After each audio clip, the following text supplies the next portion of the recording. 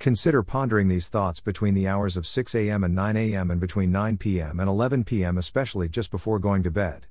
Read this before bed. Greater than in the past, I have listened to the distracting voices of this imperfect, unsatisfying life of the senses.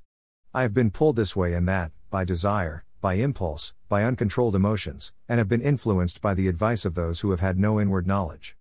From now on, I turn a deaf ear to all those voices and listen only to the inward voice which always speaks with perfect wisdom. No more shall I be perplexed and worried, not knowing which way to turn or what to do. Instead, I shall be guided perfectly by the inward voice of inspiration. I raise my mind above this life of the senses and dwell in the perfect world of mind. All thoughts and suggestions and states that are not in harmony with the highest good, I reversed into their opposites. Thus I cleanse my mind, my thoughts, my life, my circumstances, my world, and build up my new life.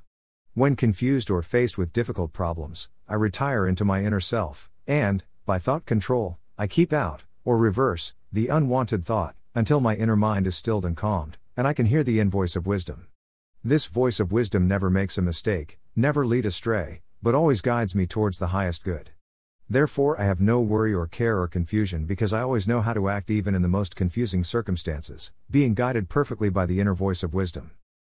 What we are learning here is how to engage in instructing the subliminal mind in regard to what we want it to cause. The inner mind, the higher mind, the subliminal mind, the all-knowledge mind, can solve your every problem. What we have come to realize here is that the ability to park the conscious mind and allow the subliminal mind to have a voice is very important. To most students it is a difficult task to still the senses and control unwanted thought, but it is a comparatively easy, if instead of trying to inhibit a thought and keep on concentrating upon it, simply focus on something magnificent to you.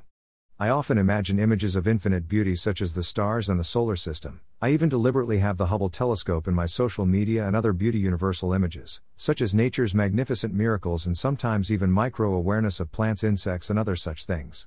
Hence, instead of controlling the mind, I am, in most cases, distracting it towards something that I would prefer to focus on, magnificence and beauty. I consciously do not focus on a particular individual as this distraction. I will explain later. The life that lies before the student of truth is one of great glory, of infinite expansion and unfoldment. It does not, however, always appear that way to the student. In order to test your mettle, it often appears drab and hopeless. Everything seems to go wrong, and voices whisper, "Go back, why trouble any longer, the journey is hopeless." If the student does go back, they prove that they are not worthy, and for them there can be no steep ascent to inspiration and creation.